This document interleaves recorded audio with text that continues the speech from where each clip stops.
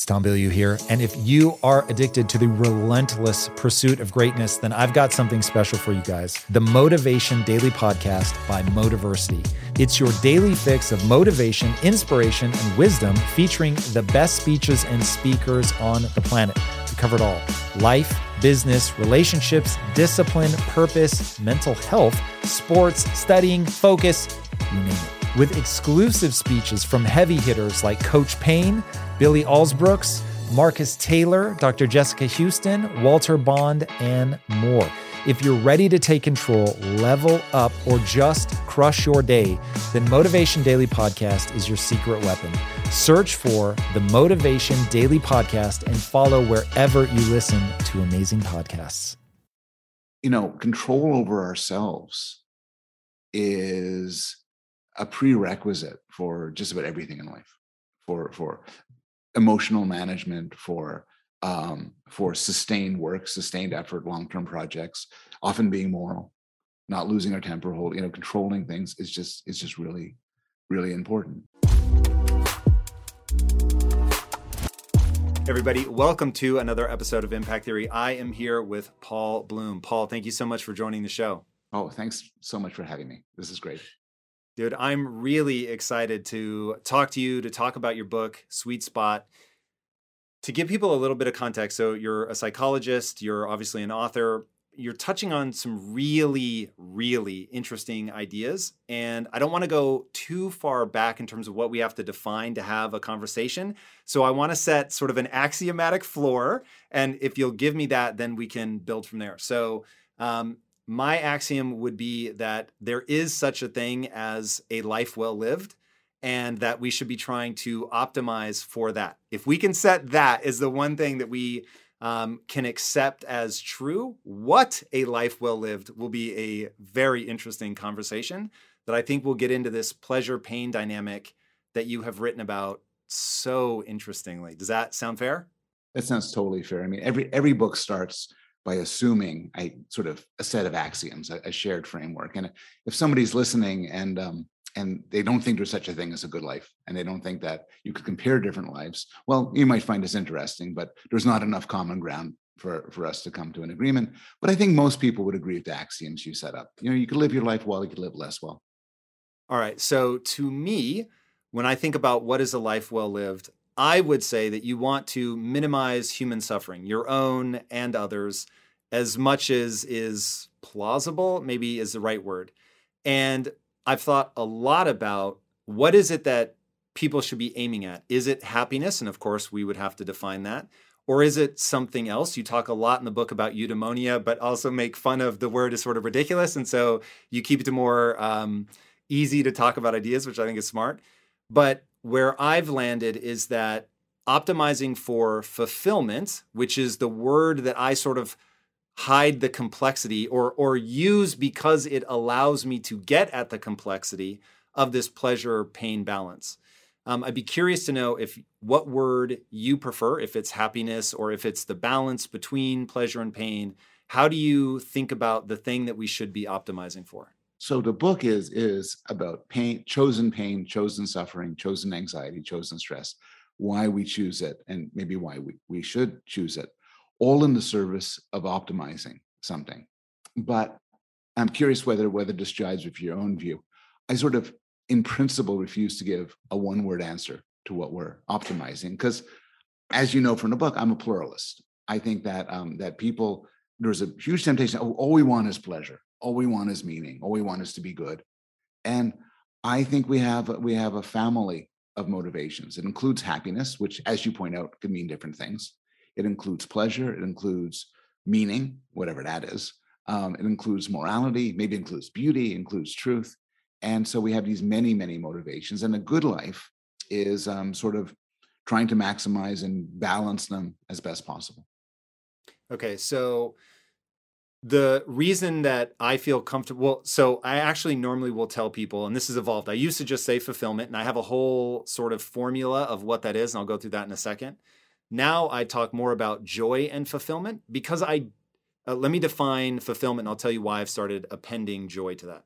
So my definition of fulfillment is based on what I think nature has compelled us to do. So we have directives buried deep inside the brain that were things that were designed to keep us alive long enough to have kids that have kids. And so it's like, okay, if that's my directive and I, have come up over hundreds of thousands or even millions of years of evolution, sort of depending on where you start that clock, I have been in a very different environment than the one that I'm in now, but to understand how these things would have been useful to keep me alive, on the savannah, it becomes very interesting as a way of recognizing why I feel compelled to do certain things. The people who were most likely to survive were the ones that got a positive feeling from working hard, because working hard was going to be necessary to keep everybody safe and to hunt, gather, build shelter, deal with interpersonal dynamics. All of it's very difficult. So for the person who gets a positive sense of, oh, wow, like I really did something by working hard, you understand why that would be incentivized from an imperative perspective coming from the inside, and why you might feel badly simply not doing it, which is why I think one of the reasons kids that grow up wealthy end up struggling if all things have come too easily for them. So you work hard, but you're working hard towards some goal that's exciting to you and honorable. And by honorable, I mean that it elevates not only you, but the group.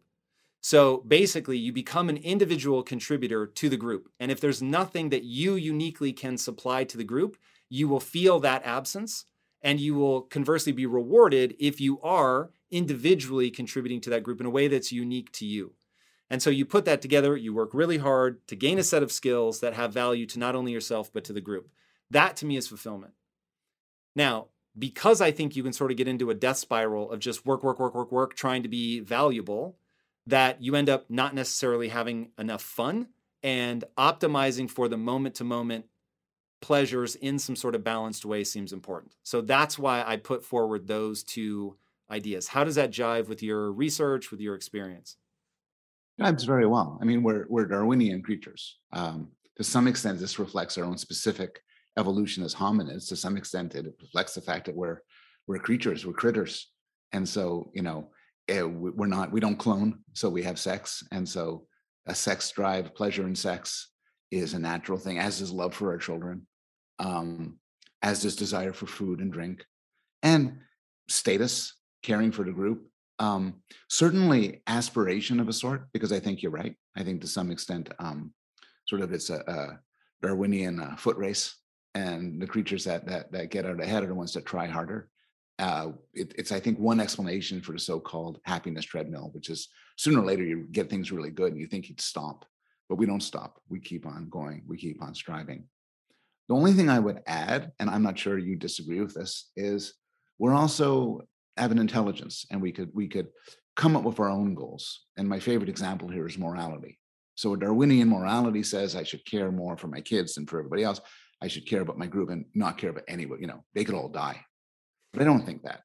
I actually, like a lot of us, sometimes give money to people in faraway lands, and I care about strangers and everything because, through a case of moral progress, the combination of our instincts and our intellect, we come to some moral truths, and we want to be good people. And what it is to be a good person for you and me differs from what it would have been to be a good person 500 years ago, because we know more stuff now.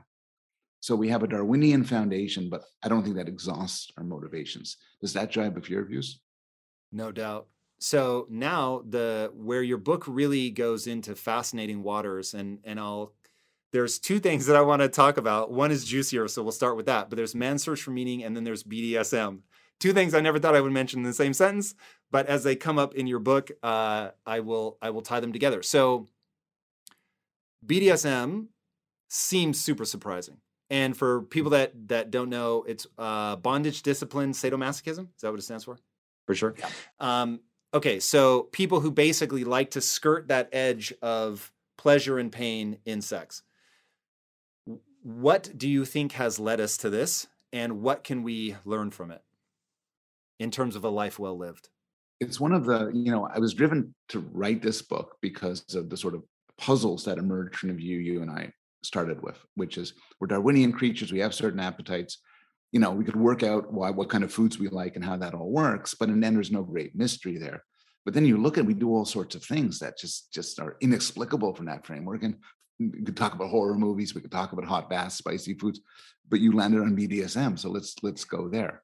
Um, the first thing to keep in mind is some people are probably listening or watching and saying, "Well, okay, that's a weirdo appetite." And in some sense, if you do polling and you ask about BDSM, it's a minority appetite, but an interest in it, an excitement in it, and an imagination is very, very common and popular. So, 50 Shades of Grey was the most popular book, not of a year, but of the entire last decade. The That's second so most crazy. popular book was the sequel. The third most popular book was the end of the trilogy. Did you read any of it? I did. I actually, as I was writing the book, I was talking about 50 Shades of Grey, so I read it. It is not well written, but it's compelling. It was far racier. So I read an excerpt because I remember when this happened, and it was such a phenomenon. And I'd be very interested to see how it broke along gender lines. Certainly seemed to be far more skewed female. But my wife and all of her friends were reading this book. And so I was like, all right, I got to check this out. And I was like, whoa, like that was racier than I expected. So yes, you were just about to say, what is going on here? And that is my exact question. I think in some way BDSM, I'm very interested both in suffering as part of a meaningful life. We could talk about that a bit. That's the other part, but also suffering as part of pleasure. And BDSM is in some way a perfect storm, and it brings together different ways in which suffering can bring you pleasure. And I'll mention two of them. One is I'll just mention one. I'll focus on one, which is sometimes pain can be an escape from the self. Chosen pain in the right doses in the right time can be an escape from the self. And that sounds like really kind of hippie garbage, but you can make it explicit. If we're often in our heads and it's uncomfortable, we're thinking about the future, we're mulling over the past, we're very conscious of our bodies, we're conscious of how we look, we're conscious of this voice in our heads. And sometimes sharp and sudden pain can bring us out of it. It could just clear the mind. There's a quote from a dominatrix that people in the field like to talk about. And the quote's something like, like when the whip comes out, all eyes go to it, and you can't think of anything else. And there's something about capturing your attention, your focus.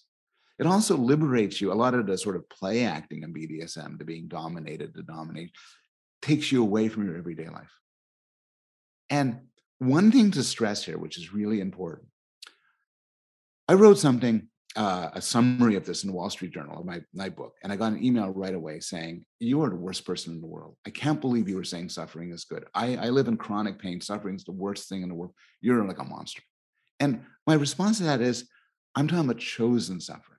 And this is really clear for the question you're asking. BDSM, which often involves sex and involves domination, involves constraints, is a source of pleasure because it's chosen. And in some sort of second order way, you have control over it. Take the very same things that show up in BDSM, take them outside of the domain of consent, and they're the worst crimes ever and give no pleasure at all. But something about receiving pain, pulling away from yourself under the proper sort of self control, we find really pleasurable. Talk to me about this idea of getting outside of yourself. This is very interesting to me. So, to set this stage, a large part of my success is due to what I'll call obsessive thinking. I can't stop myself. And so, once I get a problem in my head as being important to solve, I will loop on it endlessly. And meditation ended up saving my life, might be hyperbolic, but man, it's so close that it's like, I don't hesitate to use that phrase. I will say that. And I think that's doing a very similar thing for me, is it's quieting my mind. It's stopping that loop. Now the loop is great and it finds all these solutions, and maybe that's why it exists. But man, sometimes it's so continuous. And if it's continuing around something that gives me a positive emotion, amazing. But when it's looping around something that's a negative emotion, it's like all I can think about is like, how do I break this cycle? And one, I'd love to get your thoughts. Why do we loop so endlessly that we need outside of our minds? And then we'll get to the second part of that in a minute. Yeah, and we'll talk a bit about meditation. Meditation is an interestingly mixed bag, which is when you're good at it, it does exactly what you say. But when you're starting off on it, it actually makes everything worse in some way, which is if I'm sick of the voice inside my head and you say, okay, fine. So for 10 minutes, just sit there. That's just makes the problem. And then to be confronted with the voice inside me, and why meditation is so difficult at first to get going. But you ask why we have the voice in our head, and that's a good question. Um, why do we ruminate? Why do we obsess? Why do we worry? And the answer is because it's good for us. It's good for us. No, it doesn't make us happy, but it's actually useful. I really worry when I send my kid off to school, something will happen. And this worrying makes me extra scrupulous and extra conscious. I feel humiliated at what I said at the party last night. I mull it over and over in my head. And then it's horrible, but it means I won't do it again. And so, natural selection did not evolve us to have a good time. It evolved us to, survive and reproduce. And this mulling over an obsession, it speaks to a broader question, which is everybody talks about, when you think about anxiety, he says, well, anxiety is a bad thing. And too much anxiety, you're in a shrink's office, you're taking medication, you have problems. But this evolutionary psychiatrist, Nessie, I think, says, we never talk about too little anxiety. And you know where you find those? You don't find those in psychiatrist's office. You find people like that in prisons and in morgues. Too little anxiety is not good for you. Some degree of buzzing in your head is actually important. Not fun, but important. But we like to get control over things. We like to be able to have it now, but not some other time. And so meditation is one technique to do so. Do you meditate? I have tried so many times. I have so many friends, including a friend who says, you can't do it for 5 minutes. I want you to spend a week in a silent meditation retreat. Oof. That strikes me as the wrong way to introduce it to people. I would think but so. I think of meditation like sushi. So my most terrifying food experience ever in my life, which I won't spend everybody's time on right now, but just trust that I really mean it's one of the more stressful things I've ever been through in my life. And it was around sushi. And now I love sushi and have it almost every week. So what I realized was everybody likes sushi. You just have to find the kind of sushi that you like. Now, I'm not being literal in terms of raw fish on rice. I'm saying at a sushi restaurant, there is something that you can find, which will introduce you to those flavors and things. And you can then slowly work your way to seeing the joy in certain true sashimi or sushi. Meditation is the same in that if somebody can find what I call a physiological hook, meaning breathing from your diaphragm is, as far as I can tell, for whatever reason, it is because the sympathetic nervous system and the parasympathetic nervous system you're either in one or the other. You cannot be both calm and excited at the same time. So they're opposites. That breathing from your diaphragm will shift you, whether you want it to or not, into the parasympathetic nervous system, the rest and digest. The problem is that people are so in their own head that they don't stop to focus on breathing from their diaphragm. And so they stay in the fight or flight mode. But every time, and I've been in some insanely stressful situations where hundreds of millions of dollars are on the line. I mean, it's just like I have not been through things that are more stressful than that. And even in those moments, I was never more than 45 minutes away from total equanimity. And I have to remind myself, because when you're going through something horrible, your brain is telling you meditation isn't going to fix this. But then if you do the process, it shifts your brain into that calm and creative state. And suddenly you can see solutions. It's crazy. But like my own wife, so she's got me, I'm over here telling everybody in the world that they should be meditating, breathe from your diaphragm the whole night. She hates it and thinks I'm out of my mind. So I don't know if I'm like a hyper responder to diaphragmatic breathing or if she really just isn't being consistent enough. I think meditation is the sort of thing, like a lot of things, which work for some people and not for others. That, there's some evidence, people have done these controlled studies, and meditation by and large has positive effects, but it's not like, it's not this magic thing where everybody can do it. It sounds like some combination of your nature and also your experience and what you did with it has caused it to be tremendously powerful for you. But in some ways, a little bit like BDSM. Which is certainly, that's not for everybody either, or intense exercise or some degree of certain engagement. So I point out that when I ever try to meditate, I kind of, I've run into problems But I tell the story in my book of the first time I did Brazilian Jiu-Jitsu, which was, I was against somebody who was like everybody else in the room, much younger and much stronger than me. And for whatever moment we did sparring.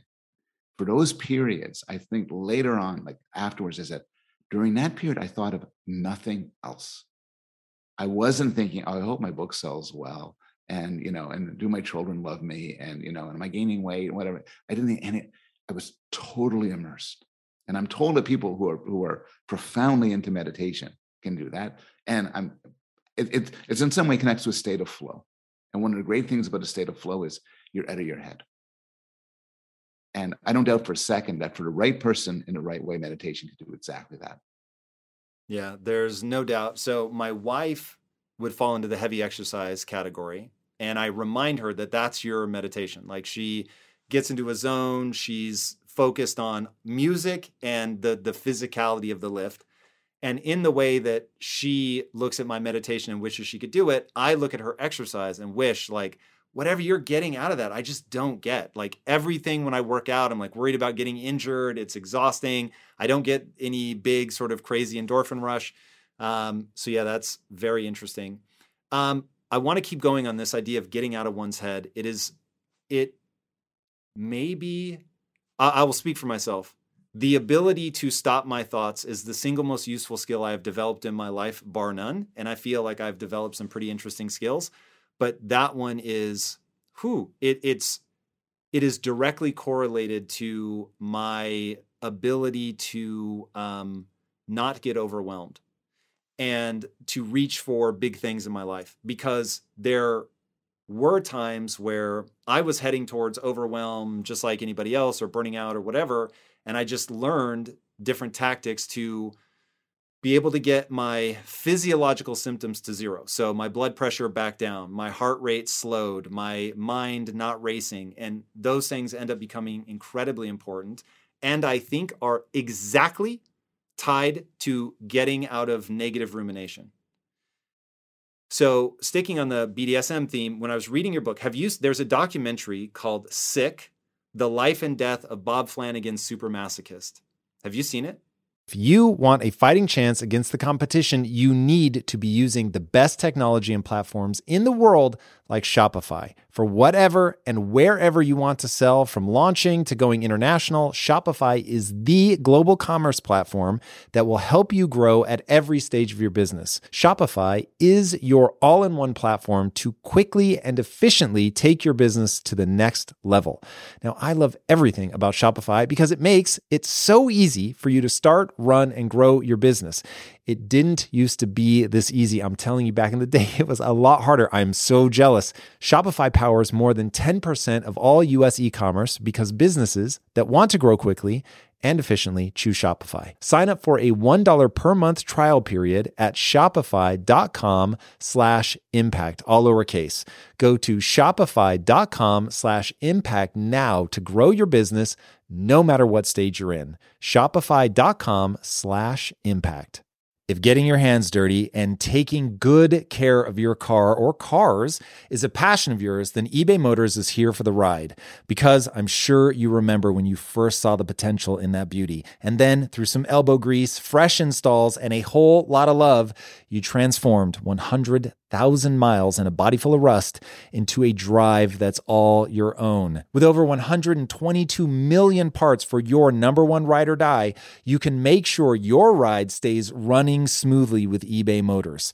Brake kits, LED headlights, exhaust kits, turbochargers, bumpers, whatever your baby needs, eBay Motors has it. And with eBay Guaranteed Fit, it's guaranteed to fit your ride the first time, every time, or your money back. Plus, at these prices, you're burning rubber, not cash. Keep your ride or die alive at ebaymotors.com. Eligible items only. Exclusions apply. Introducing Wondersuite from Bluehost.com, the tool that makes WordPress wonderful for everyone.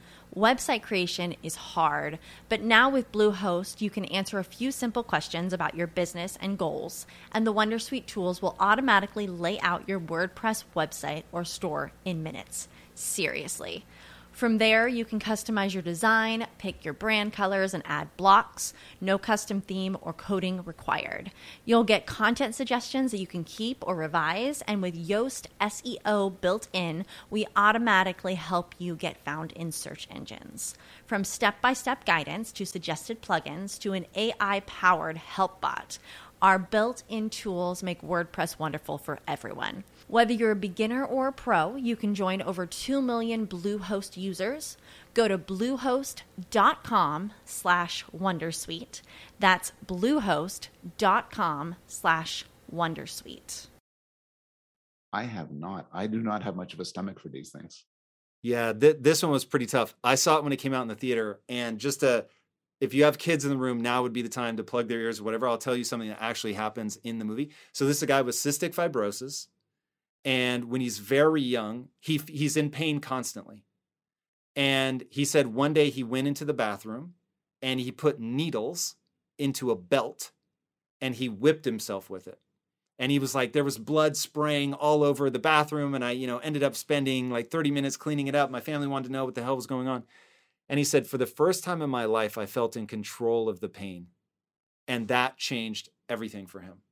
And so he becomes a masochist, and he marries his dominatrix, and they have this very complex relationship that is explored in graphic detail in the movie. But at one point, and I can't tell you how, until I read your book, I could not have contextualized this movie in that way. But again, if you have kids, now is definitely the time to put them away. In the movie, they show this. I have never been unable to watch something without putting my hands in front of my eyes before. I couldn't do it. I had to have my hands in front of my eyes. It was crazy.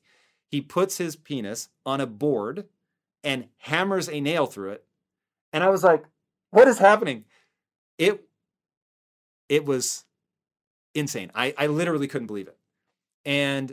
But then you hear him like explain why he does all this stuff. And I'm putting words in his mouth now. I'm definitely paraphrasing, but after having read your book, it's very much somebody who needs to choose their suffering. They just simply cannot let it be in somebody else's hands. And in the act, he's out of his own mind. And when he revisits it, he was in control. And that combination seems to have like some pretty profound results. I never thought I'd be saying this sentence, but there's a world of difference between putting a nail through your own penis and having someone else put a nail through your penis. This is a fact. There's a world of difference. And part of what we're talking about here, which makes the connection with meditation as well, is mastery. There's a line from C.S. Lewis. We're going to go right into sort of fancier theological stuff after that. It's kind of a bit of a contrast, but he talks about fasting. He says there's such a difference between somebody who says, I'm not going to eat today, versus somebody who can't eat today because he has no money or someone took this food. The second is just suffering, you're just hungry. The first one, and C.S. Lewis, being who he is kind of says, is a bit disapproving, but you feel pride. Look what I'm doing. I'm controlling my appetite. I'm a master of myself. And, the guy you're talking about in the movie, it's not a direction I would take it, but there's a sense of, I'm doing it to look at what I'm doing. Look at my control over things. And sometimes the purposeful self-infliction of pain, usually a lot more mild than that, is a way of asserting control, not only over your environment, but also over yourself. What do you think about the pride of mastery in that? I'm not a Christian in the way C.S. Lewis was. I don't actually think there's such a problem with pride. I think mastery is a very useful skill. It's actually, you were talking about how proud you were of your own meditative skills. That's one example of it. It's worth being proud of. It's worth being proud of, and we're talking about it, and it should be, and it should be respected. I think, control over ourselves is a prerequisite for just about everything in life, for emotional management, for sustained work, sustained effort, long-term projects, often being moral, not losing our temper, controlling things is just really, really important. And so the mastery we find when we deal with self-imposed pain is yet another instance of it. And something, we're talking about pain, self-imposed pain, as if it's some sort of weird, freaky, separate thing, but but it includes somebody who's training for a marathon, who's climbing a mountain, who's engaged in a long and difficult musical performance, where maybe the pain isn't so physical, but it's effort, it's difficult. And I think if you can't do that, then your life is to a large extent incomplete. So to that point, how do you deal with, this is one of the reasons I chose not to have kids. It seems necessary that kids suffer in order to grow up strong and resilient. And I worried that I would find so much discomfort in either having to create artificial ways for them to suffer, or that I would want to make that suffering go away at all costs. So how do you deal with that? How do you, or do you agree that kids need to suffer to grow up well? Maybe that's the right way to ask it. The evidence in that is unclear. There's some reason to believe, and I review this in my book, that the lucky minority of people who grow up without any strife or any difficulty, in some ways turn out a little bit worse. They have lower pain tolerance or tend to catastrophize. There's just a few studies on this. I mean, here's one way to look at it, which is no matter how wealthy, pampered, protected we are, life is going to contain a lot of suffering. You're going to love somebody who doesn't love you back. You're going to try for something and fail. You're going to be humiliated. Certainly, I'm not being a relativist here. If you're born in poverty, if you're starving to death, that's much worse than being wealthy and protected. But even the most pampered, protected people, their lives are full of suffering. We're mortal. Our bodies, our minds fail us. So your kids, no matter how loving and protected you would have been, would have found their suffering, most likely. Yeah. How do you deal with that, though? Do you give them the space to suffer? Do you try to come in to mitigate the suffering? It's really hard. My book before this was called Against Empathy, and it was about the problems of empathic connection. Can you go into that a little bit? I'm super curious about that. I haven't read that book yet. Yeah. The subtitle is The Case for Rational Compassion. And the idea is empathy, putting yourself in other people's shoes. It might seem like the right thing to do, and a lot of people think it's a force for good. But basically, one problem is that empathy is, we naturally feel empathy for people who look like us, who speak our language, I feel empathy for you, you'll feel it for me. We'll both be a lot less likely to feel empathy for somebody far away, someone whose skin is a different color, who speaks a different language, maybe who we're frightened of in some way. We're much better as moral people when we don't try to get into other people's shoes and apply more abstract, impartial principles. And in the case we're talking about now, my worst moments as a father, I have these two sons I'm deeply proud of, and they're both adults and out in the world and great, great guys. But when they were young, my worst moments weren't when I was indifferent. It's when I got too caught up in things. My kid would be freaking out that, oh my God, I have so much homework due tomorrow. Or I like this girl and she doesn't like me. And I get, oh no, and I get really upset. And I think good parents, and when I try to be good parents, to say, okay, well, no, it'll work out. You can handle it, and step back. And you need some sort of distance. You can't solve all your kids' problems for you. They'll hate you if you try. But it is one of the many, many, many, many anxieties about being a parent that you're nicely sketching out. I can imagine. All right, when you were writing the book, you said there were two books that you really held in mind. One, we've talked about, Flow, Csikszentmihalyi, the idea of getting out of your head. But the other was Man's Search for Meaning, which, man, the older I get, the more I think about life, I guess, the more I come back to that book as just this profound insight into the human condition. Why was that book important to you? What is its role in this idea of the pleasure-pain sweet spot? Yeah. My subtitle of The Sweet Spot is The Pleasures of Suffering and the Search for Meaning. And that's like a shout out to Frankl. So Frankl was, you got to have to tell the story. He was in Austria. Sure. He was a psychiatrist working with actually suicidal adolescents and depressed adolescents. And then the Nazis came to power. And he didn't leave. His elderly parents were there, and he couldn't get out without abandoning them. And the whole family ended up in concentration camps in Auschwitz and Dachau. And Frankl tells the story in Man's Search for Meaning. And the thing about it is, he's a scholar. And so he's in the concentration camps under the worst of human conditions. And he asks himself this question. He says, some people give up. Either they kill themselves or they simply stop eating or they run away so they'll get shot. And some people don't. And he says, what distinguishes them? And very informally, but later on, he built it up in books and his therapeutic practice. He said, the people who are resilient are those who have some sort of meaning and purpose in life. It could be their profession. It could be a long-term project. It could be a love. But this is what is so central to our lives. And again, it's not the only thing. Let's not give up on pleasure and morality and truth. But this meaning is very central. And the funny thing is, as I was working on my book, I came across this tweet by Greta Thunberg, the young climate activist. And she said the same thing. She said, my life was miserable and empty. And then I discovered this cause and it transformed me in so many ways. And I think Frankl's insight is the importance of meaning and purpose to life. So one thing I get asked a lot is, I think people understand it intuitively and it makes sense, but they don't know, how do I find my meaning? How do I find my purpose? How do you think about that? I try to move people away from the idea of finding it, but I'm super curious what your approach is. I don't know. It's a good question. I think there's something a little bit weird about somebody waking up one morning and saying, I gotta find a purpose in life. I'm gonna do it next couple of hours, really working out that purpose in life. To some extent, it tends to fall out from other things you're doing. Freud said, actually Freud never said this, but it's often attributed to him. It's a great line, which is the two aspects of a mentally healthy, rich, good life are love and work. And by love, he meant relationships, deep, committed,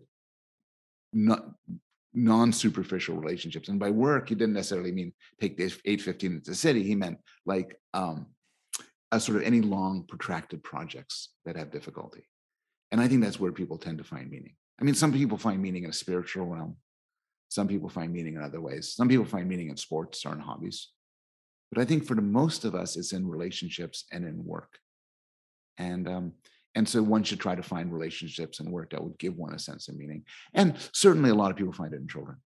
That to me is a great punchline of life. So I try to be cognizant of the, quote unquote advice that I give people. And one of them is, okay, I've chosen a certain path so if relationships and work, if we can, say those are two different paths that you have, and maybe you should do both, but certainly they are different paths that you have to meaning and purpose. Kids seem like an inbuilt way to get that. Whereas doing it through work is maybe a more high risk endeavor. It's certainly going to take a lot more out of you. It's not necessarily guaranteed to give the kind of lasting results that you want. It's what I will call a very, very high risk path to meaning and purpose. So that to me is really interesting. And it ties into why I'm obsessed with Viktor Frankl, which is, I think ultimately this comes down to, going back to ruminating thoughts. The reason I tell people not to try to find their meaning and purpose is I want them to realize they're going to define it.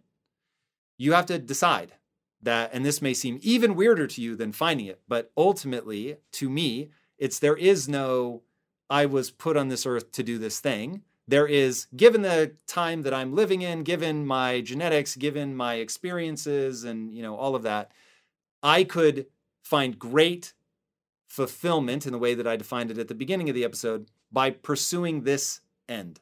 So my last company, my mission was to end metabolic disease. But when I left that company, I didn't carry that meaning and purpose with me. It sustained me beautifully while I was there and thought I would be there forever, but that's not the way that it ended up playing out.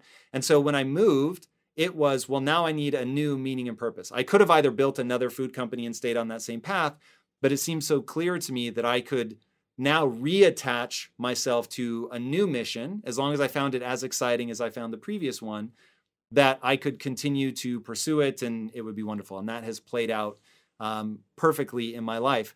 But making that decision and applying yourself to something seems to me the great takeaway from Frankl's book. And I remember in that period where he talks about people with meaning and purpose, they're the ones that survive. And if I remember right, he outright says that you could predict with almost perfect accuracy within 72 hours of when somebody would die, because it would be 72 hours after they gave up.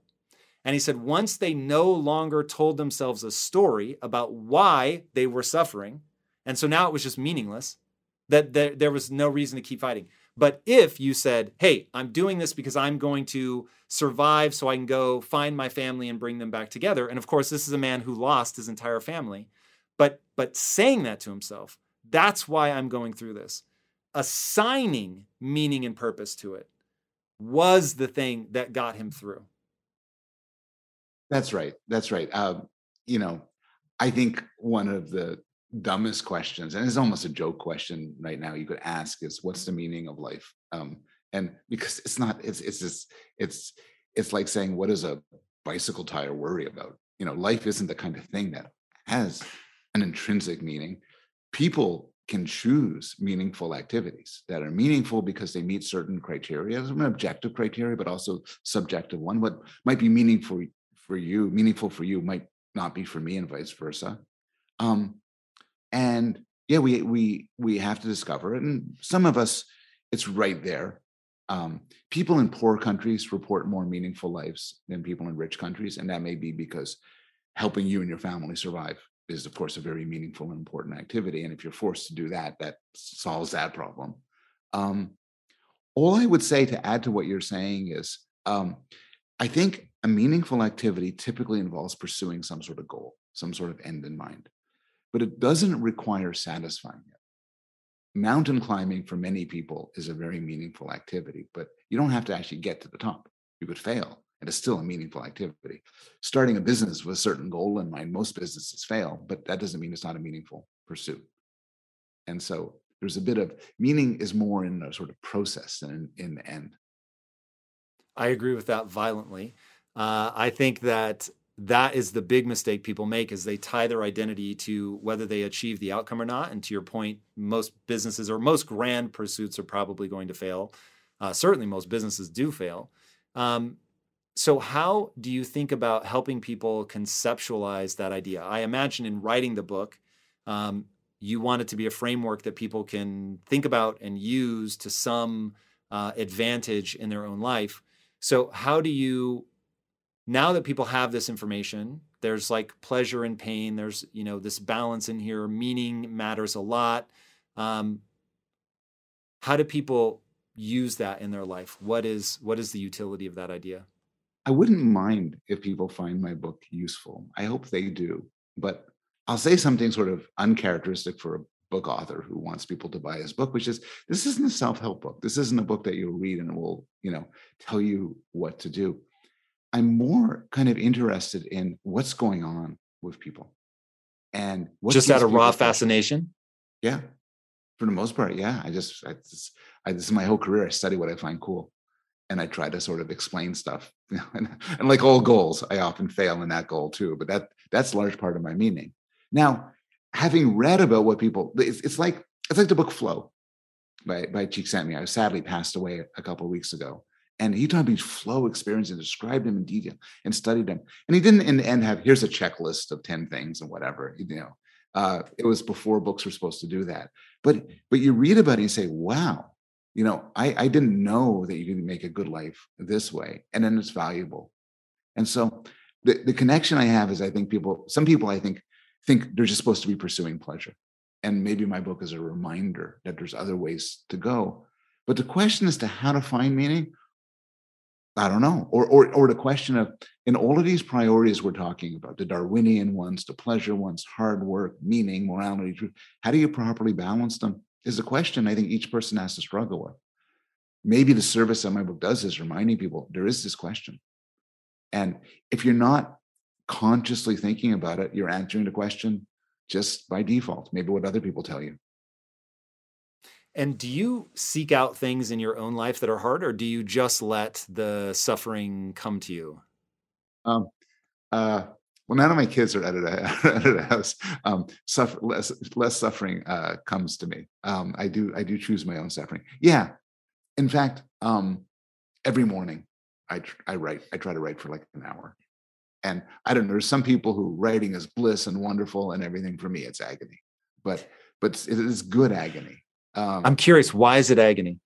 Oh, because struggling through, why it's agony? Because right in the same computer it has Twitter and email and YouTube videos of adorable cats. And I'm drawn to that, just sitting and just enjoying this stuff. Production, trying to be creative, trying to be clear, is work. And work is both immensely pleasurable and satisfying, and also really miserable. And so I do that. Since writing this book, I've sort of been trying to realize that the temptation is always to lie on a sofa and watch Netflix. But the real satisfaction is doing things that are difficult and complicated and taxing. And what do you think about that duality? I find that duality equally fascinating to pleasure and pain, of the I want to do something rad, but I also just want to sit here and do nothing. Yeah. Yeah. You could graph it on a timeline, which is, the doing something rad is really good. But in order to get to the rad space, you have to go through a valley. You have to get up and put on your running shoes and start running. You have to go buy the plane ticket. You have to go get a COVID test. You have to go do all this stuff. Well, the easy stuff is less and less satisfying, less part of a good life, but it's right there. It's just at your keyboard. And Csikszentmihalyi says there are some people in their lives, maybe a majority under some studies, who never achieve flow. They never achieve intense focus and concentration, because getting there is a pain in the ass. You got to get really good at something, you got to struggle and so on. It's much easier just to zone out. And I think there's a great value in getting there, in doing the incredible things or the difficult things. But I'm not going to pretend it's something which comes natural to us. We just, it requires a degree of motivation. And to some extent, going back to what you were saying before, it's one thing for kids, and Csikszentmihalyi was very into this, that for kids to get in the habit of intensive, difficult work. My younger son really was sort of struggling at school, a little bit dissolute, and he got into rock climbing, bouldering actually, and it just transformed him. He began to devote enormous energy to bouldering, and then it spilled out to everything else. This exactly happened to me with lifting weights, but what's going on there? I don't know. There's a metaphor that psychologists hate because it's probably not true and not good. And it's the willpower is a muscle. So it's a confusing metaphor in your case. You're lifting weights, you're building up not only physical muscles, but the willpower muscles. And then your willpower muscles are then free to help you write books and do podcasts and stay up all night and do other things. Most psychologists say this is nonsense. There's limited, the idea of willpower is like a muscle just simply isn't true. It works in different ways. And yet, I think there's something transferable about the skills required to, say, train for a marathon, and the skills required to write a book. Simply, you get used to denying yourself immediate pleasures. You get used to setting yourself a schedule. You get used to saying, this is unpleasant, but in the long term, it's right. And so I'm one of these people who think, at least anecdotally, getting kids into sports or, I don't know, reading Russian literature or whatever, something hard, is actually good for them in general. Because it's developing that discipline, that willpower muscle. Yes. Yeah. So let's not call it a muscle. I hate that, but it's developing something that's transferable. It's interesting. So while it clearly isn't literally a muscle, would you hackle in the same way if I said that willpower is a skill? Yes. That's actually, no, I wouldn't hackle. Sorry. Okay. I would nod. Yes. Thinking of it as a skill is actually a very good way of doing it. There are people around, say kids, certainly kids. I'm a developmental psychologist, my day job, so I study kids. There's any kids who have no idea what it is to sort of get to work on something. It's just not, and it is a skill. You have to learn it. And then there are also, I've seen adults who are really good at it, who have a sense of discipline. And it's easy to dismiss it and say, oh, they have this gift, like they're taller than me or better looking or stronger. That's just the way they're born. But it's actually They have a gift like being good at the piano, which is, genetics probably play some role, but then you work on it, you practice it. And I think discipline is like that. And part of it brings you into an intimate relationship with pain and difficulty and anxiety and struggle. And feeling good about it. Like we talked about this earlier. I know C.S. Lewis doesn't want me to be proud of it, but it's like, here's a reality, man. Like you cannot just tell yourself that you love yourself and then you suddenly respect yourself. It doesn't work like that. I wish it did. That'd be a lot easier. But the reality is, if you want to have self-respect, you have to do things you think are worthy of respect. And I don't see a way around that. Same with self-worth. If you want to have self-worth, you have to do things you think are worthy. And so knowing that all of that is like a real thing, I don't see how people get around doing things unless you can convince yourself, which I doubt because of the evolutionarily implanted directives that we talked about earlier, unless you can convince yourself that laying on the couch and watching Netflix is like the ultimate existence, what ends up happening is it's fun for a while, and then that directive in your brain is just like, yo, you're going to die. Like you have to go out and do things. You have to contribute. You have to work hard. You have to do things that are worthy. And for Darwinian reasons, what you said at the beginning is just definitely true. We are not wired up so that we can simply feel good about ourselves just by dint of wishing it so. There's a lot of sort of weird movements that have tried to get you to feel this way. But the truth is that your sort of self-esteem is exquisitely calibrated to how well you're doing. And this is good. It would be as if the alternative is like I say, gee, when I don't eat for long periods of time, I get hungry. That sucks. I'd rather not be hungry ever. Well, I might rather that, but it's stupid. Being hungry is really good because it motivates you to eat when your body's running out of food. Well, same with your sense of self-esteem and self-worth. It's good that it's calibrated to the world, because otherwise you think, I'm terrific. I'm just going to stand pat. And standing pat is awful. Tell me, in what way is our self-esteem calibrated to the world? That's interesting. So people talk about it in terms of, essentially we psychologists conceptualize it really literally as a scale in our head or as a dial. And we're primates. We're very geared to our status and where we stand in the world. And some of this could be a bad thing. Like status, in some way, status could relate to dominance. And some people bully others and terrorize others and threaten others and try to become high status in the sense that other people are frightened of them. But there's other ways to satisfy the sort of sociometer, the sort of how am I doing scale. One is getting good at stuff, becoming really good at stuff. Everything from rock climbing to Pokemon Go and you get status in that. Another is being kind. You can get status because people look at you and say, you're a mensch. Good to have you around. You're a good member of my group. But if you do none of those things, if you do not dominate, do not help, do not show expertise, you're probably not going to feel good about yourself. And, an old time shrink would say, oh my God, you got to learn to love yourself. But maybe the advice is you got to learn to do something that would make yourself, make your self-esteem more deserved. Now, as I'm saying this, I realize it sounds kind of harsh, we're all God's children. I think it's true. I was waiting to see if you would say you have to do things that are worthy of love. I'm not saying that it should be that way. I won't fall prey to the naturalistic fallacy or whatever it's called, but I will say it is that way. Like the way that your brain is wired, if you aren't doing things that match the directives that are compelling you, which my guess as a non-scientist is that a big part of that is contributing to the group. So you're doing things, being a mensch, certainly a great way, contributing skill set, a great way. But if you're not doing something that the group values, and by the way, that the group is telling you that they value, so that you're actually getting feedback that, hey, the way in which you're contributing, you're great at the guitar, you're a fantastic chef, you're a loving mother, whatever.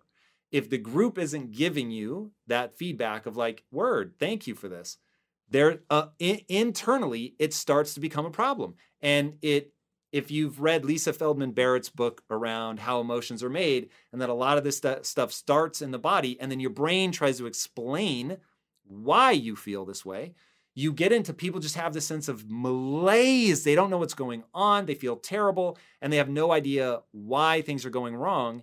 And my thing is, go do something hard go contribute to the group. If you do those two things, the odds of your sense of well-being moving up are extraordinarily high. But like you, I've gotten negative feedback on that of like, hey, if, this is a depressed person, these are such flippant answers. And, they didn't say you're a monster, but that was certainly the idea, right? Like, this is such fundamentally flawed advice. And while, look, clinical depression is a real thing, and I am in no way, shape, or form saying all you need to do is, but I'm saying if you go do those things, it's why they tell you to go exercise, it's why they tell you to look at your diet. And then I will add to that, contributing to the group in some way.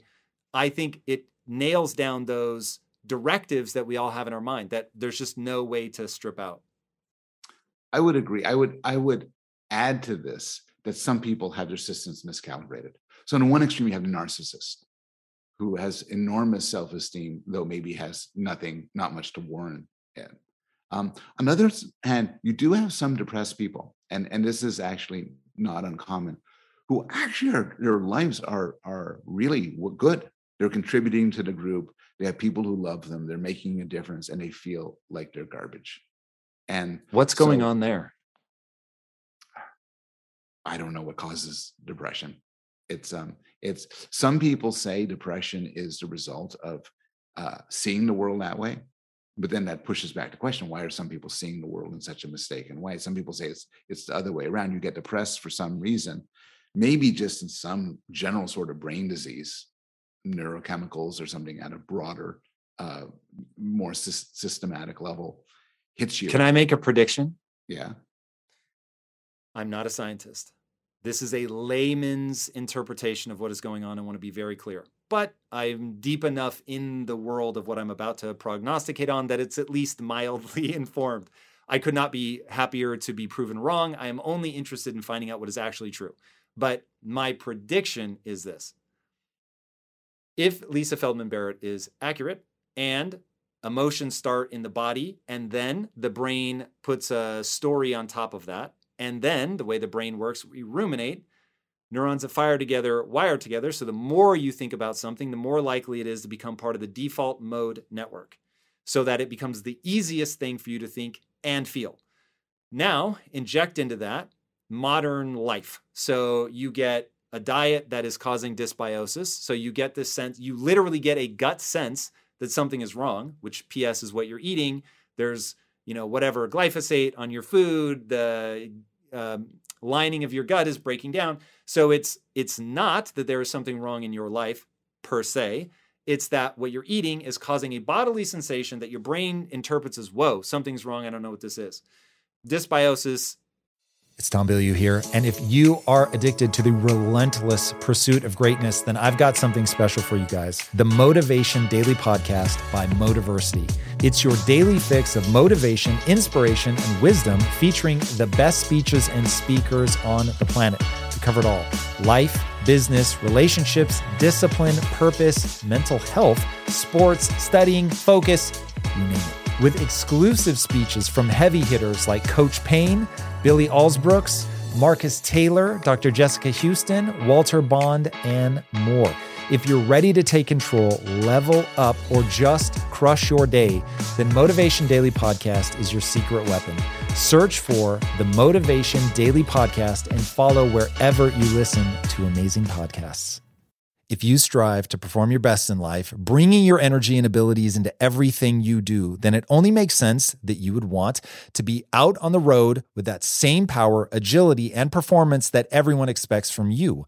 And there's no better option than the most desirable, advanced, and dynamically capable SUV yet, the third generation Range Rover Sport. You guys know I love staying on the cutting edge with technology, and the Range Rover Sport's cabin features advanced technologies such as active noise cancellation and cabin air purification, a must, offering you and your family and friends new levels of comfort and refinement while traveling. The Range Rover Sport provides an instinctive drive with engaging on-road dynamics and redefines sporting luxury for the power, agility, and performance you demand in every area of your life. Explore the Range Rover Sport at LandRoverUSA.com. That's LandRoverUSA.com. so far seems to be linked to increase in anxiety and depression. So if you then exacerbate that 1,000-fold with either real bad things happening in your life that would give you reason to be in a very dark place. So now your body is saying, yo, something is wrong. Your brain is like, I know exactly what it is. It is this thing. And you then ruminate, repeat. So now you get into, it becomes the easiest thing for you to think and feel. It is part of the default mode network. So when you're zoned out, that's exactly where you go. You don't have the ability to either through meditation, BDSM, extreme sports, whatever, you have no way to get out of your mind. Now your body is constantly sending you this impulse that there's a problem. You have a ready-made story. You've repeated it a bazillion times. And now it's like, it really does feel intractable. So my prediction is it is this terrifying confluence of events that will not be easy to just, change one thing. Because even if you fix the gut, if I'm right that that's a contributor, I don't think it's the only thing. It may not even be the start, but it's a contributor. Even if you fix that, if you've still got that depressive state moved to the default mode network in your mind, you're going to have to address that. But this is why, again, layperson, not a scientist, just want to know what ends up being true, merely a hypothesis I am presenting. But when I look at the data coming out around taking hallucinogens and how impactful that can be on intractable depression, it makes sense because it's such a profound pattern interrupt around that story that you've been telling about why you feel this way. And regardless of the cause of depression, you're right, it's multi-causal in all sorts of ways. And there's genetic vulnerabilities as well, which could cash out to one of the things you're talking about. The thing about hallucinogens is promising. I think you got to be cautious because if you've been around for any amount of time, you guys say, there's enormous enthusiasm about something, and then it's never so exciting. But your story of what it does, the claim about hallucinogens I find most convincing is it resets your priors. It kind of your priors. So a lot of people think this in terms of it's called Bayesian probability, but the idea is you look at the world and you see it in a certain way, not as the world is, but filtered through your expectations and your beliefs and your background, and that's necessary. Otherwise, you wouldn't perceive three-dimensional objects. You wouldn't be able to see the world properly. But for some people, it gets skewed, and in some way, depressed people almost literally see the world as shit. Because they see the world, they see everything is negative, everything is terrible. And it's like hallucinogens wipe through it. And to the extent we're possible of doing this, we're capable of doing this as physical beings, it sets everything to zero. And so it sort of resets, it reboots the whole system. And in some way, it's a factory reboot, for better or worse. Now, most of us experience that temporarily if we take hallucinogens. But I would put, by the way, I'm a huge fan of Lisa Feldman Barrett's work. And I think she has a lot of real good insights. I think to some extent emotions start in the body, but plainly in some sense, emotions are often much more Darwinian than that. So, a good example is embarrassment. Some people blush when they're embarrassed, but the embarrassment comes first and then the blushing. A lot for anger, you feel you register you're in a situation because you're angry, then the anger comes. But once you have the feeling, you could interpret it in all sorts of ways.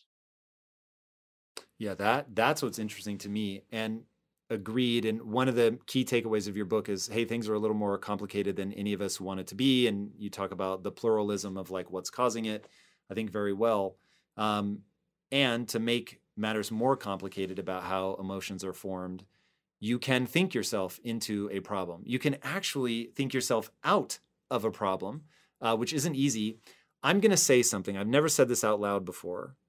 I have no idea if you're going to understand what I'm saying or if this makes any sense. It's maybe too early in my own figuring out of what this is. I have for a long time believed that one of the things that has helped me be successful in life, because I don't consider myself gifted. I'm not unusually bright. I've had to work really hard to achieve the things that I've achieved. I've had to fail a lot, embarrass myself constantly. Like it's just a litany of mistakes and problems that I have just done one thing well on, which is self-soothe. And what I have found is I don't have a better analogy than the following, so I'm not yet at first principles, but I feel like I can shift gears in my brain. And I've heard the basal ganglia referred to as the gearbox of the mind. And so that was like, oh my God, that's exactly how I feel. Now, whether this is true or purely at the level of analogy, I don't know. But I can feel myself going to a place like overwhelm is a perfect one. I get asked about overwhelm all the time. Tom, how do you avoid getting overwhelmed? And my answer is always the same. I refuse to let myself get overwhelmed. So when I feel myself going and I feel that same sense of escalation that everybody feels, and it feels like it's winding up, it's a self-reinforcing loop, I just tell myself, I don't do overwhelm. And in saying that, I shift into a different gear. Now, that's what it feels like in my mind. It feels like I'm letting go of an emotion. I'm moving myself over to something different. And the feeling that I'm getting, I don't know if that's a sudden shift in neurotransmitters. And that's because it is so fast. And so I suddenly feel different. I can feel like my blood pressure lowering. I can feel my anxiety lowering. That sense of things ratcheting up dissipates almost instantly. It's very interesting. Now, that doesn't mean that I can just say that and then take on more. In fact, when I say that, what I do instantly is remind myself, what this means is I have to let something go. I'm going to have to push something away. I'm going to have to chunk things up into smaller pieces. So it isn't I can carry an infinite burden, though that is part of what I have to tell myself to get into this different space. But I know that's a bit of a lie. So I don't want to confuse anybody. But what I'm interested in is that how fast that feeling dissipates. And I feel like I'm able to move over into a different gear, for lack of a better word. And I don't know if any of your developmental psychology, like, is there something there? What is that? Well, it's somewhere north of the neck, right? So it doesn't matter whether if I said, oh no, it's not the basal ganglion, it's the hippocampus or the hypothalamus, you would legitimately say, who cares? Like it's something that goes on in your very physical brain. And it sounds like just extremely useful skills, of which there's a lot of variation on how good people are at that. For many people, emotions are best controlled by changing your environment. That's interesting. Can you give me an example? Yeah. Well, it's I don't know, if I'm plagued by temptation to eat junk food, I keep junk food out of my house. Now, but there's some if I'm prone to anger in such a situation, I avoid that situation. You set up you try to set up your life so as it's sort of in a second order way, so as to elicit the best self you want to be. Other people are good at emotion regulation, and you're giving some wonderful examples of it. They're able to sort of exert top-down control over their feelings, and I think it's probably related to your meditative practice. I don't know if that which came first, but a lot of meditative practices is that sort of control over your thoughts. Meditation for me was far more mechanistic. The ability to regulate my emotions was more based on perspective. So I learned very early on that there are certain axioms that you can put in place in your life. And in moments of extreme duress, if those axioms have proven to be true, you can reach for them. So I'll give you the most Buddhist one of all time that has come to my aid just more times than I can count. This too shall pass. And in the depths of feeling like everything in my life is broken, I'm never going to get it back on track, I just remind myself, that this feeling is transient. And just remembering that feeling is transient, and no matter how horrible of a feeling it is, that feeling will go away. Now, meditation is often the thing that I use to make that feeling go away, but that's mechanistic. And so part of why I can't help but be a crusader for meditation is the following. I use video games to get out of my own head sometimes, and it's deeply pleasurable, and it's a really fun way to get into a flow state when you're going, because I play against other real people, to get into a state where you're just in the match. And it really is wonderful. But I don't use that if I'm stressed. So because playing the game actually gives me all the same physiological cues that stress does. So if I'm stressed and I'm using that to get out of my own head, it actually will work. And I'll stop thinking about the thing that was bothering me. But all the physiological things are still there. And as soon as the match is over, boom, I'm right back to it. Whereas with meditation, because it's bringing everything down and getting myself out of my head because I'm just focused on the pleasure of the breath cycle, it's a very different outcome.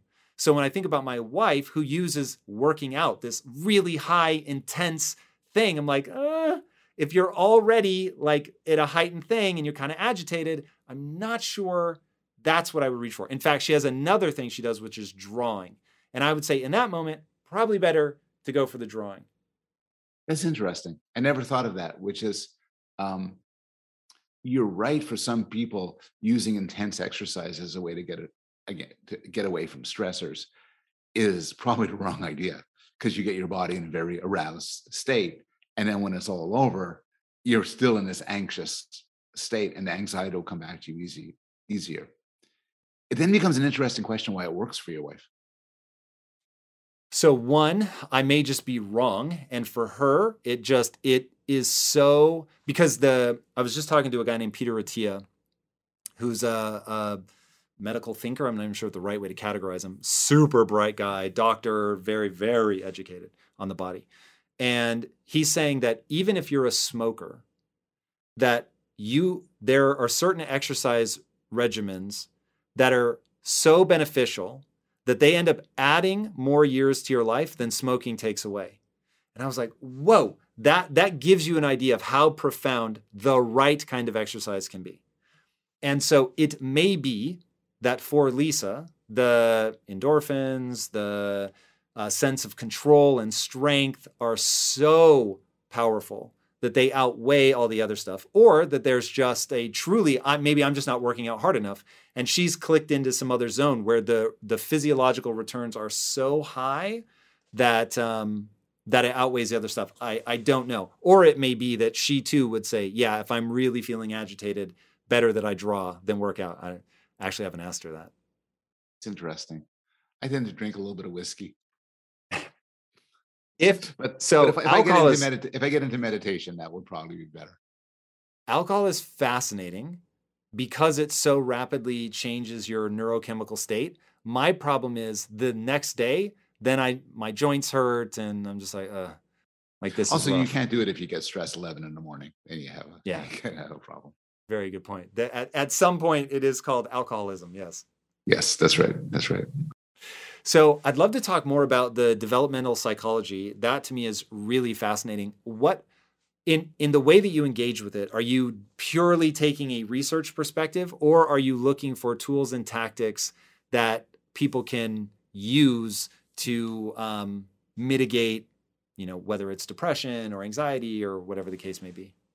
Purely a research perspective. I run a lab that studies morality, moral judgments, moral intuitions in children and adults. Why do we think some things are right? Why do we think some things are wrong? Oh man, tell me, what's the most interesting insight around morality?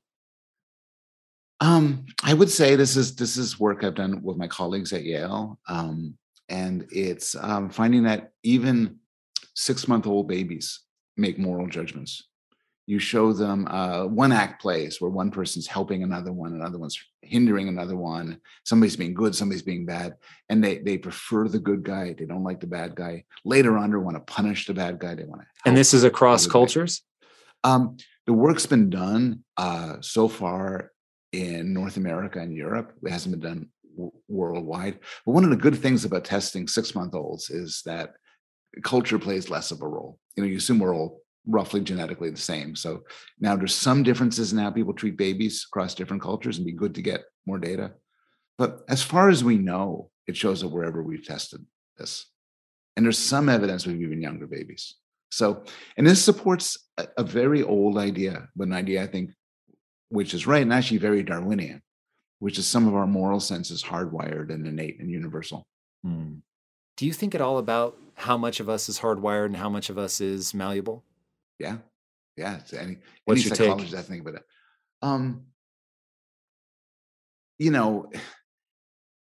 there's sort of a joke line where somebody says it's something innate or learned, and answers yes, which is, plainly there's an enormous amount of what we know, which is culturally determined. We're talking English to each other, so on.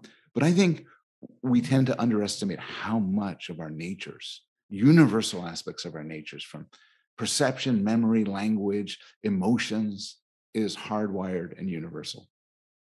We look at chimps or rats or dogs, and we're very quick to say, oh, by nature they do this, by nature they do that. But it's not that we have less nature in us, we have more. It's William James's insight. Take all the instincts other animals have. Humans have all of those and 100 times more. And so what a lot of development is the unflowering of these instincts, this innate hardwired quality, as it interacts with culture, as it interacts with our imagination. And for me, morality is a great case study of that, where there's a core morality, which is universal and innate. And then here you and I are, and we think slavery is wrong, and racism is wrong, sexism is wrong. Hell, people 500 years ago didn't think that. So plainly there's learning and change. Well, now let's ask a really hard question. Take slavery. I could be wrong. I have not studied the history of all of it, but it seems to me to absolutely require the othering of somebody else for whatever reason. That you could not view a slave as one of yourself, right?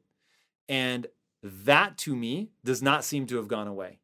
And so if I think about just, hey, these quirks of the human mind will manifest themselves differently throughout time and space. But I heard once, first of all, that there are more slaves today than there have been at any other time in history. I really don't want that to be true. That seems just too startling to be believed.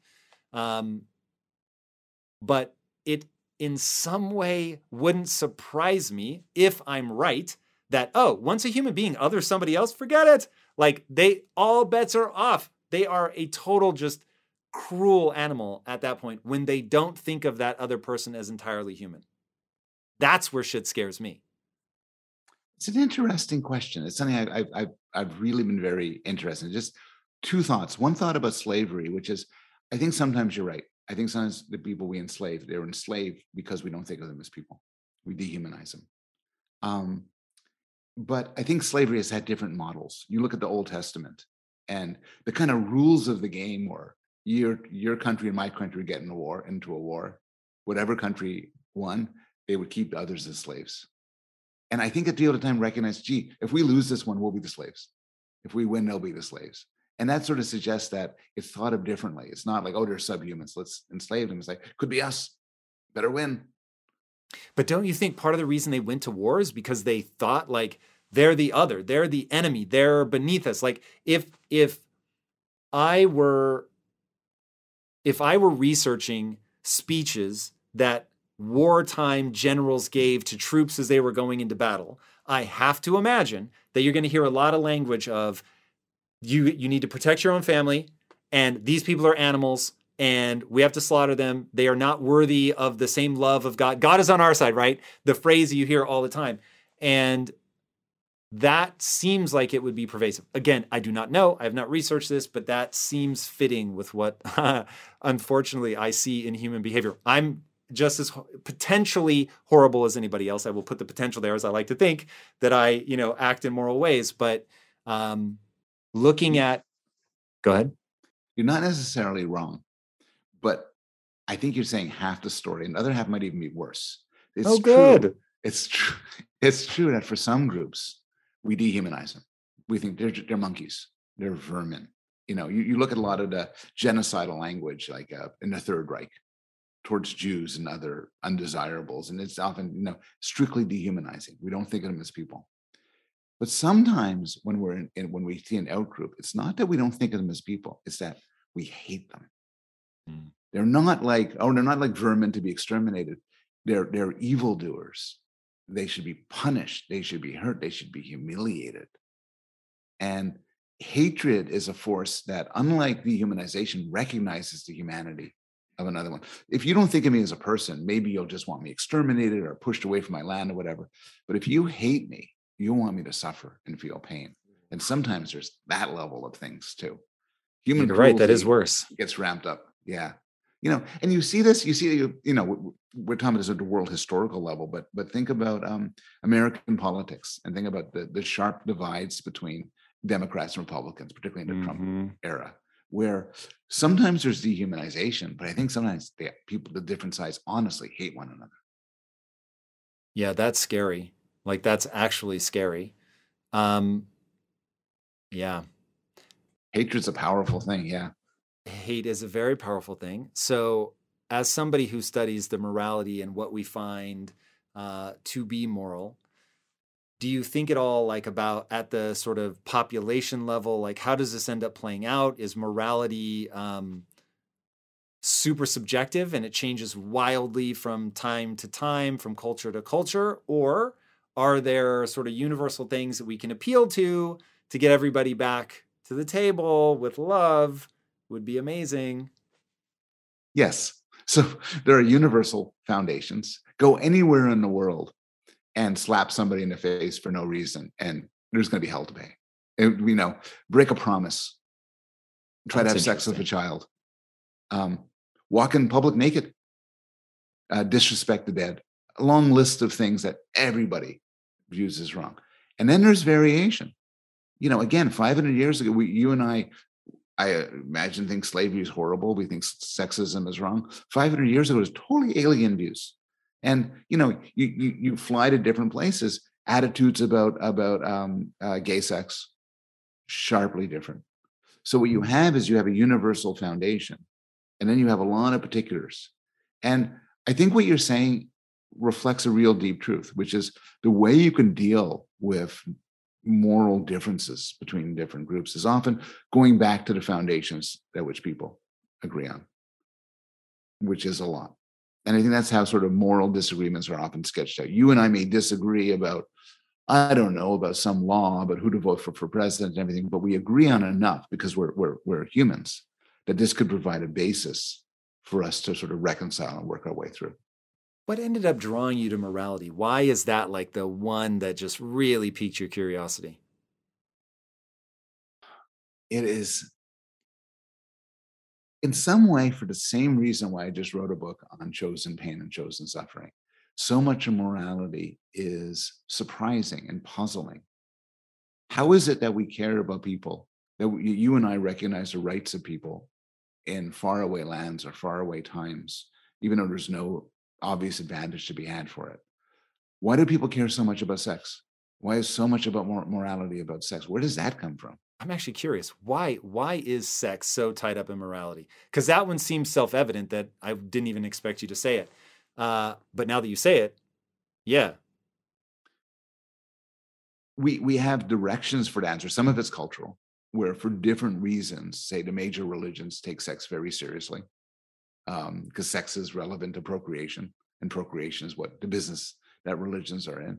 Some of it, I think, is because we have a religions in the business of procreation. That is an idea I have never heard before. Give me a little more juice on that. Major religions want to the extent religions want anything in a metaphorical sense, want to produce more of their kind. And so, interesting. So that means you got to mandate the reproductive behaviors of people in your group. It means you may be disapproving of sexual behavior that's not linked to reproduction, like gay sex or masturbation and the like. It will certainly mandate how reproductive behavior towards other members of the group, that you shouldn't sleep with other people from other groups because that leads to kids and so on. And so in some way, certainly Christianity could be seen sort of as a lot of these, the strictures make sense if you assume the desired outcome is more Christians. Not more sexual pleasure, not more variety, not more fun, more Christians. And so too for other religions. And so you could imagine religions being very frowny about gay sex and masturbation and the like. Some of it is because I think an accident, a biological accident, that we have a disgust reaction to certain things. And weirdly, this extends to sex. A lot of sex that we don't like is disgusting. And a lot of times disgust transforms into moral disapproval. Jonathan Haidt has done some really nice work on this, where he talks about linking disgust and purity and so on. But honestly, and I could say this about a lot of things, we really don't know. We don't know why across the whole world people get so mad about gay sex. You might imagine, we're both good Darwinians here, that people who are not themselves gay should want other people to be gay, because that means they're not competing. I should be delighted to find another man in my group isn't pursuing Actually, a women. really good point. So I should like send him flowers, give him gifts.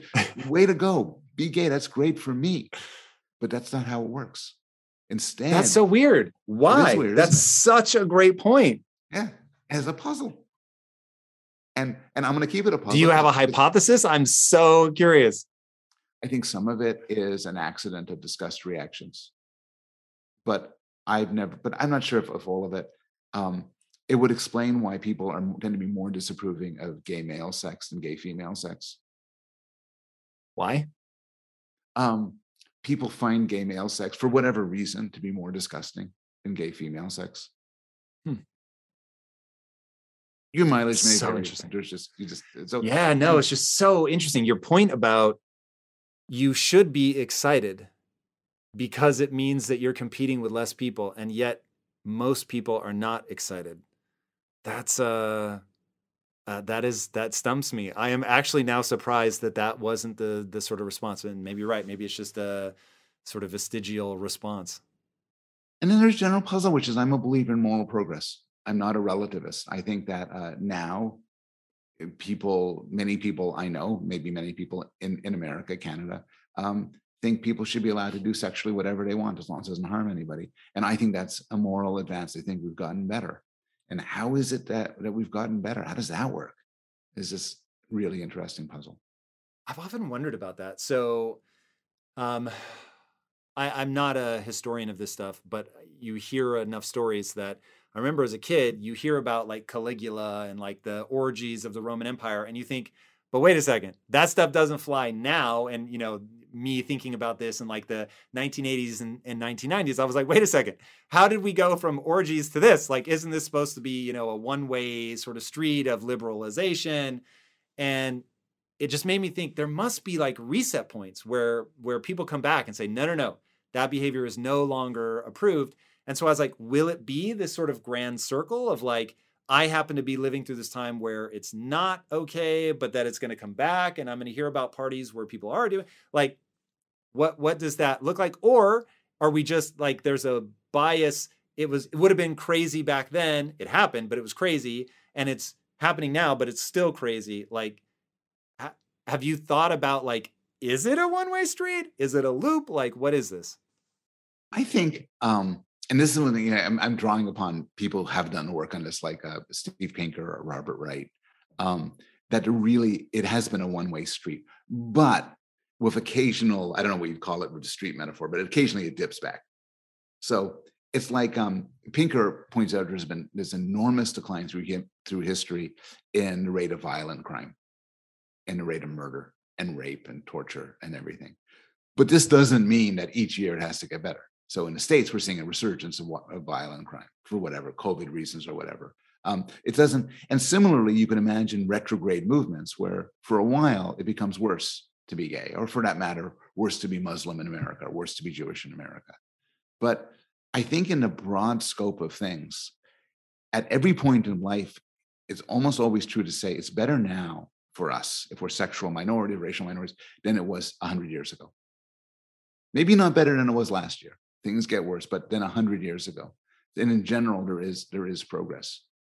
You know, as you know, somebody who's Jewish, I'm glad I'm living in this century and not 100 years ago or 200 years ago. If I was trans, I would certainly believe that, and so on. Yeah, no doubt. Man, it's really interesting. It's so hard to take an appropriately broad look at humanity and culture and society and how they grow. You can get so overly focused on the moment that you're living in. But it's so intriguing. Humans are so fascinating with the just collision of wants and desires and level of awareness of what you want. It gets utterly fascinating. what is something that you've learned about humanity that you have wanted to tell your kids about? Is an easy way to explain it. Oh gosh. Some of the stuff we touched on before, but I'll amplify something that you said a little while ago, which is, for better or worse, I think an inescapable part of, probably for worse, an inescapable part of humanity is breaking the world up into us versus them. And to the extent I would give concrete advice to my kids or anybody else, it would be to realize this and try to be on guard for it. If your immediate thought when somebody disagrees with you or is from the other team in some way is, well, screw them, I hope they die. I'm so much better than them. I'm so much superior than them. They are God-forsaken, maybe literally. Recognize where that comes from. There's these studies with kids where they get everybody to flip a coin, heads or tails. And then they ask the kids who flipped heads, who do you like more? Well, I like the other kids who flipped heads. The kids who flip tails, they're jerks. Get people to put on different t-shirts, red or blue, randomly organized. We immediately, it's called, this guy Tajfel a while ago called it minimal groups. And that's worth knowing about, so we could try our best to fight it. Yeah, man, so bananas. Paul, thank you for coming on the show, man. Your book was so interesting to me. And that whole collision of pleasure and pain, pluralistic motivations, all of that stuff, I think is just endlessly fascinating. The morality stuff is also incredibly interesting. Where can people follow you, learn more about you? My website's paulbloom.net, and I'm on Twitter at paulbloom@Yale. Nice. Is it Paul Bloom at Yale or Paul Bloom Yale, if I remember correctly? Paul Bloom AT Yale on Twitter. Okay. Word. Yeah. There it is. My man. Sorry. Thanks for having me on. This was great. This was a wonderful conversation. Truly my pleasure. Guys, the book is amazing. Definitely check that out. But his ideas are far reaching. So be sure to go drink in as much of this man as you can. And speaking of things that are worth drinking in, if you haven't already, be sure to subscribe. And until next time, my friends, be legendary. Take care. Peace.